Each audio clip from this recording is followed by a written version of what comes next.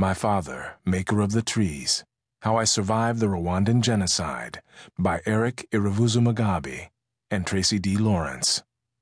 This audio recording was produced in 2009 by Christian Audio, which owns the copyright. No portion of this audiobook may be reproduced for any reason without prior written consent from Christian Audio. This production was recorded by arrangement with Baker Books and was originally published in English as My Father, Maker of the Trees, How I Survived the Rwandan Genocide, copyright 2009 by Irivuzumugabe and Tracy D. Lawrence. All rights reserved.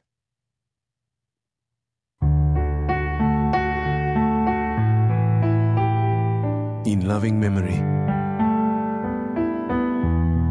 This book is dedicated to all my family members who lost their lives during the 1994 genocide. Then Peter came to Jesus and asked, "Lord, how many times shall I forgive my brother when he sins against me? Up to 7 times?" Jesus answered, "I tell you, not 7 times, but 77 times. Matthew chapter 18, verses 21 and 22. Honoring you in Jesus Christ. Eric. Introduction. I feel in myself the future life. I am like a forest which has been more than once cut down. The new shoots are livelier than ever. I am rising toward the sky. The sunshine is on my head. The earth gives me its generous sap, but heaven lights me with its unknown worlds. Victor Hugo. In my country, the cypress tree is known as the tree of life. As a child, I admired these trees, which gave a beautiful border to my village. Like most boys, I found shade and pleasure in their beauty, often sitting at a bulky trunk with my thoughts and dreams. I also could never resist a good climb into their branches, imagining I was a mighty soldier escaping the enemy. And when I was tired of being a soldier, I let the staunch branches cradle me like a baby while I turned my face toward the nurturing sun. After school, I longed to hike to the steaming, rolling hills where the cypress trees stood in clusters. Brilliant sky covered my homeland, and my boyhood playground was paradise.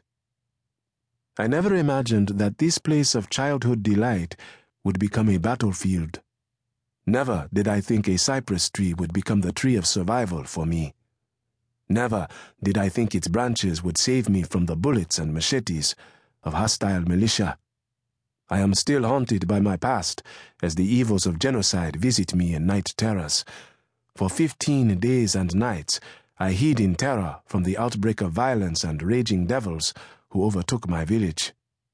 But I must tell you, this horror is only a portion of my story. My name is Irivuzumugabe, and I am a genocide survivor.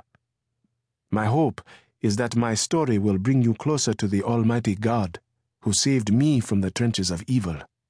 I am one of many Tutsi people who did not perish in the largest massacre of Rwanda. The heinous bloodthirst that invaded my homeland in April of 1994 is something I will always carry with me this side of heaven.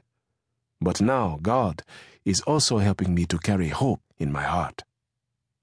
The evil of genocide is not something that can be easily explained. I still don't have a satisfying answer as to why humanity does not learn from history. 6 million Jews were murdered at the hands of the Nazi regime just over 60 years ago.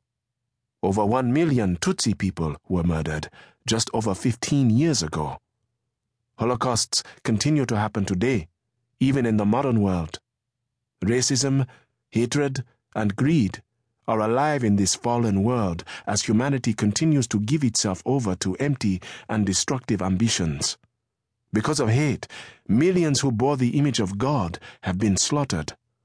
Such evil is hard for most of us to grasp, yet I know this. I serve a God who is not wasteful, and He is using my history to bring hope to others. Isaiah 55 reminds me that His ways are higher than mine, and so the mystery of suffering will continue to be with me until His return. I know He saved me from the hands of my enemy